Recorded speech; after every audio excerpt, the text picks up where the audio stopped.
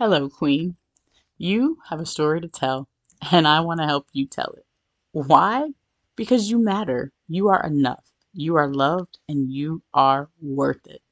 I'm Tonya, best-selling author, coach, speaker, and realtor. We are all born, and ultimately we will all eventually expire. And those are two dates that we have no control over. But that dash in the middle is ours to own. Up until a certain point in our lives, most of our story is written for us and colored by our experiences, the opinion of others, and our viewpoint of ourselves, or lack thereof. But when we get a glimpse of who God actually created us to be, we no longer settle for less than His best for us. We don't just go through the motions or casually spend our time. Life becomes more intentional, focused, and we show up fully present, unapologetically and authentically as ourselves. We start to write our own story from that point forward, positively impacting those around us and ensuring that we make our dash of life count. The journey of you is just that. It's your journey to purpose and how you are making your dash of life count. Being equipped to know who you are in Christ, empowered to embrace just being you, and encouraged to know that God's got you and you can walk in the plans He has for you. Here's your host, Tonya D. Bennis. Hello, Journey of You community. Today, I want to talk to you about a couple of things, realizations, I guess, or aha moments that have come to me in the last couple of days. Just some different things that I've been studying and devotions that I've been reading. And I was like, I have to share this because so many times it seems like we get caught up in the routine, in the mundane, of regular day to day things that we're doing. And sometimes we forget about just how awesome our salvation is, how amazing God is, and how big our faith can actually be when we aren't limiting God. And so the first thing I want to talk about is radical faith. I am sure that you remember where you were, um, exactly how your life was when you first found God. Um, and I say you found God because he already knew you. He's always known you and chose you. But when you actually took the time to acknowledge that He was there and believe in your heart that He died on the cross for your sins and accept Him, and how that shifted things for you. And not that you woke up the next day and everything was perfect, because by all means, that is not what it means, um, to accept Jesus in your heart, that all of a sudden everything's just different. It does mean your slate is wiped clean, white as snow, and that you have a second chance at life, through Jesus Christ. And you have grace and forgiveness and mercy, love and joy and peace. But I want you to think about that moment, like the excitement that it brought you, the hope that it gave you for a brighter day, a brighter tomorrow, and how you wanted, to spend more time with Him, pray, read your Bible, learn everything you could, about what it meant to be a Christian. And I think a lot of times we set people up in terms of, it seems it's more like it's religion, of where it's like, check this off, do this, and do this. But really, the most important thing about your walk with Jesus is having a relationship with Him and continuing that excitement long after you've been saved. Always a work in progress, always learning, always growing, but continuing to feed that relationship just like you would a relationship with another human being, where you're spending time together and you're communicating with each other, and setting expectations and establishing boundaries and talking about the things that you're feeling, or that your needs and desires and things like that. It's the same way in your relationship with Jesus. That's the way He created us. That's where it came from, because He wants us to be in relationship with Him. And so think about how you woke up every day hitting the ground running. You want everybody to know about Jesus, everybody to know that you were saved, and you were all in and on fire. And then life started happening. Things weren't all roses and sunshine, maybe the way that you thought they were going to be. And kind of started to dwindle a little bit. Not that you loved Jesus any less, or that you were like, oh, I'm not going to be saved anymore. Nothing like that. Just that life happened and you weren't as on fire as you were. But at any moment, you could change that. And I feel like there are times that things in life happen that also alters our viewpoint of God. Where when you first got saved, you might have been all in like, oh, he's amazing. He can do anything. If he helped me, I know he can do anything. But then maybe there's something that you prayed for, you asked for, that he either said no or he didn't do exactly what you wanted him to do. And then it makes you think of maybe earthly relationships that you have with other people, whether it's a significant other, a spouse, a parent, that maybe the way that they did you or the way that life dealt certain things to you, that you view God that way as well. And so you limit him in the possibilities of what he can do. And so where he may be able to do X, Y, and Z on your behalf, you're like, oh no, well, just, this is good. If you can just do this. But over here, he's got this huge, great thing he wants you to have, but you're having a hard time believing him for it, either because you feel that you don't deserve it or your expectations have lowered greatly because of the disappointments of life. And so today I want to remind you not to allow those disappointments to color your expectations and how you view God, because he is the God of all things. He owns the cattle on 1,000 hills, and with him, all things are possible. So, of course, you always know I share scripture with you to back it up so that you can then go back and read it for yourself. Again, 2 Timothy 2:15, study to show yourself approved. But I want to give you some things to really help get your juices flowing again, where you can have that radical faith that even though it might be hell all around you, God still can. He is the same yesterday, today, and forevermore. And all you have to do is believe him at his word. So let's go to the word. We're going to start with Matthew 19 and 26. But Jesus looked at them and said to them, with men, this is impossible, but with God, all things are possible. Mark 5 and 34. And he said to her, daughter, your faith has made you well. Go in peace and be freed from your suffering. If you are not familiar with that passage, he's talking to the woman who had the issue of blood for 12 years. She had exhausted all of her resources, been to every doctor possible. Not one person could help her. They couldn't heal her. They couldn't figure out what to do. And she said, if I can just touch the hem of his garment, I can be made whole. She believed that before she even got to him, that if she just touched him, she knew the virtue would come out of him and that she would be made whole. And so she pressed through the crowd. I mean, it was a throng of people around Jesus. And he felt it. He said, who touched me? And the disciples were looking at him like, seriously? Everybody around here is touching you. There's a million people around. Like, why would you ask that? He said, nope. Somebody touched me with some faith. And I felt the virtue leave me. Whatever it was that she needed, she reached for it. And it left him immediately and flowed to her. And he said, your faith has made you whole. It's not that God's trying to withhold something from you. He is right there with it in his hand, ready to give it to you. You got to believe him. Before it even happens, you have to believe that he can give it to you. And then you reach out and touch the hem of his garment, and your faith will make you whole. Luke 17:6. So the Lord said, if you have faith as a mustard seed, you can say to this mulberry tree, be pulled up by the roots and be planted in the sea, and it would obey you. It also says that you could say to a whole mountain, move, and it will move. And I don't know if it was physically, figuratively, or literally.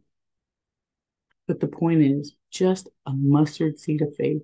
You can move mountains. You can cause things, doors to open or doors to close, depending on what it is that you need for God to do in your life. But you have to believe. That is where it ultimately boils down to. You have to believe.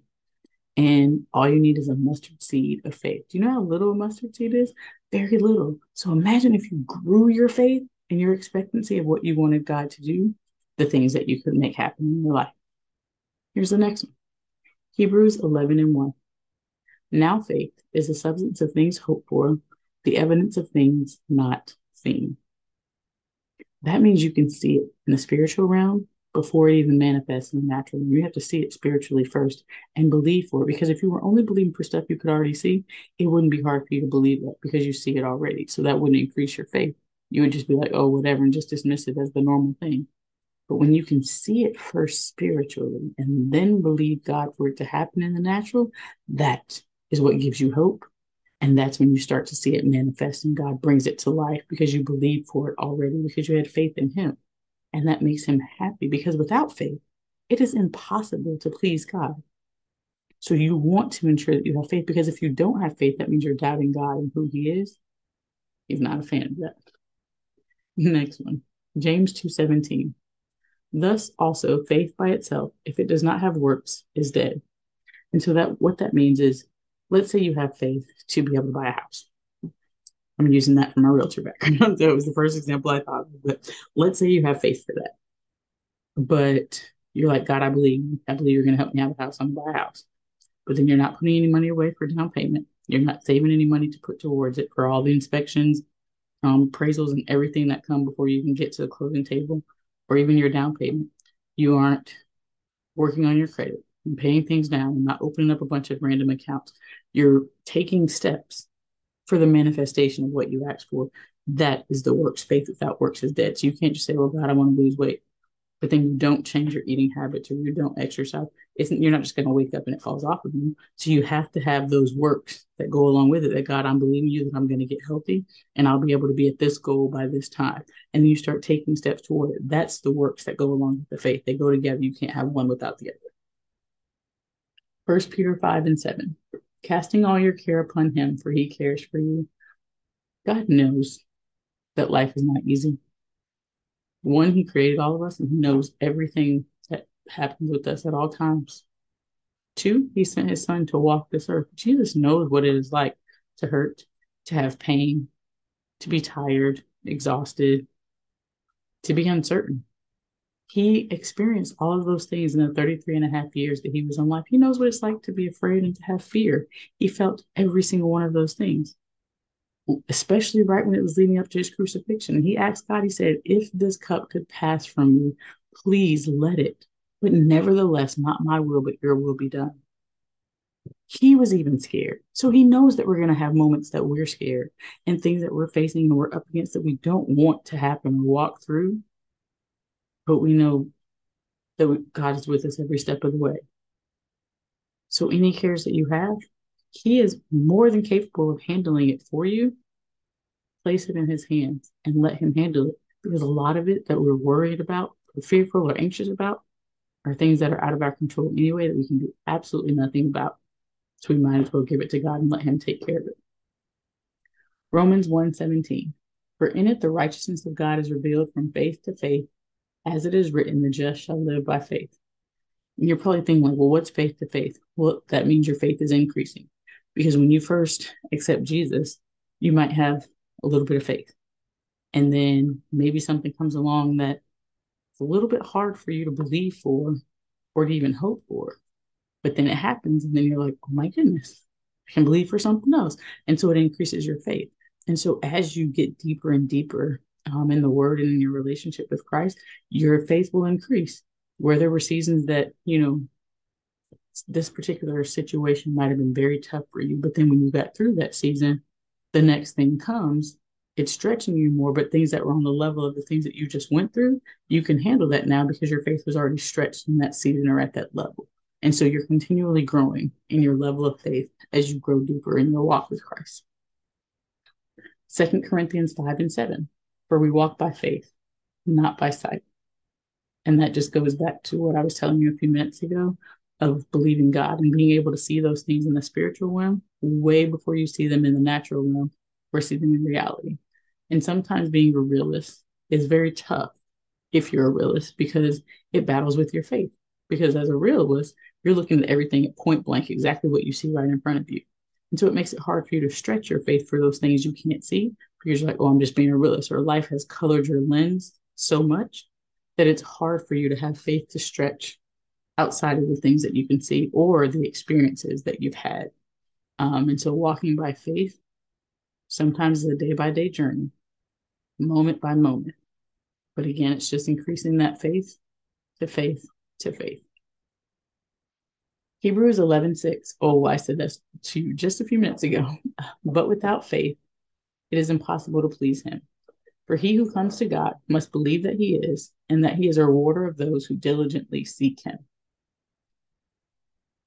God wants you to trust him more than anyone or anything else in this life. He wants you to trust him and to believe that he can do every single thing that he said he would do.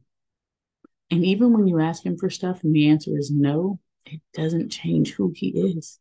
So you still have to believe him, even for that next thing you want, even through the disappointments, even through life experiences when life happens, because inevitably life is going to happen. It always does. Just as the sun's going to rise and the sun's going to set, that's going to continue until Jesus returns. And so you're going to have those ups and downs, but being able to trust in God and having that radical faith. So today, that's what I want you to focus on is one, increasing your faith, and two, taking the limits off. How have you been limiting God? Has it been in your finances, in your relationships, in your faith, at work, even in operating in your purpose? Has he been tugging at you to do that certain thing? Maybe you were supposed to step out on faith and sow a seed or sow your time or make a phone call or network with a certain person, but you've yet to do it because you're fearful of whether or not you're enough, whether or not it's going to work out or they're going to accept you. You have all these different things standing in the way, preventing you from doing it. But if God is on your side, you cannot be denied. If God is for you, who can be against you? It doesn't matter if every person who wants you to reach out to doesn't like you or you don't get along with them. He can go right in and twist their hearts for you to have uncommon favor, and they open every door that's needed because that's just how powerful he is. And what he's decided, there's not one person on earth that can go in and change that. So if God gave you something to do, step out and do it. One, you have nothing to lose. And two, it's most likely what you were created to do. And he's going to bless that. And he's going to bless you. You just have to trust him with every single step. And as long as you keep your focus on him, he's going to take you everywhere you need to go, step by step. And it'll be a sweatless victory. You won't have to toil over it. You won't have to force anything. You won't have to try to do it yourself or try to maneuver or deceive or all these other things trying to make it happen. Because normally when you have to do that, probably not God's will for what you're supposed to be doing anyway. That's just you trying to be in control and trying to do it. And so he'll just step out of the way and step back and wait till you're ready to do things the way that he created you to do it. Wait for you to depend on him and trust in him to provide everything that you need because that's what he's going to do. And so think about where you've been limiting God. What areas have you been held up in that you've either made excuses for or you've said, oh, well, I can't do that because I don't know how to do this, or I'm not ready to do that yet, or I don't have this. Where have you been preventing yourself from moving forward because of fear or anxiety or worry? That is a clue of where you need to just stop and pray and listen to God and ask Him for directions or that next step of what He wants you to do. That way you can continue to flow into the purpose of what He created you to be. Maybe you have an idea of what your purpose is, but you're just not quite sure which way to go with it, or you have radical faith and you're believing God for great things, but you're just not sure. You're at point A and you need to get to point Z, but you cannot figure out B and Y in between. I would love to help you get to that point. I'm all about empowering and equipping you to become all that you were created to be so that you can reach the people that you were called to reach. I'd love for you to send me an email so that we can talk about it more and set up some time on the calendar. So if you want to email me at support@thejourneyofyou.net, let's continue the conversation and get you moving forward in your purpose and becoming all that God created you to be. Until next time, it's your life. This is where your journey begins. Thank you so much for tuning into today's show. I hope that you feel equipped, empowered, and encouraged to just be you, authentically and unapologetically. No more merely just existing from day to day. It's time to get your joy back. It's time to remove the mask and uncover the real you. It's time to become who God created you to be and make your dash count. If you're ready to get unstuck and move forward in your God given purpose, you can start right now. Today is the day. Head over to thejourneyofyou.net /get unstuck. Again, that's thejourneyofyou.net /get GET unstuck UNSTUCK and begin your journey to just be you, be whole, and be free. Remember, this is your journey. It's where your life begins.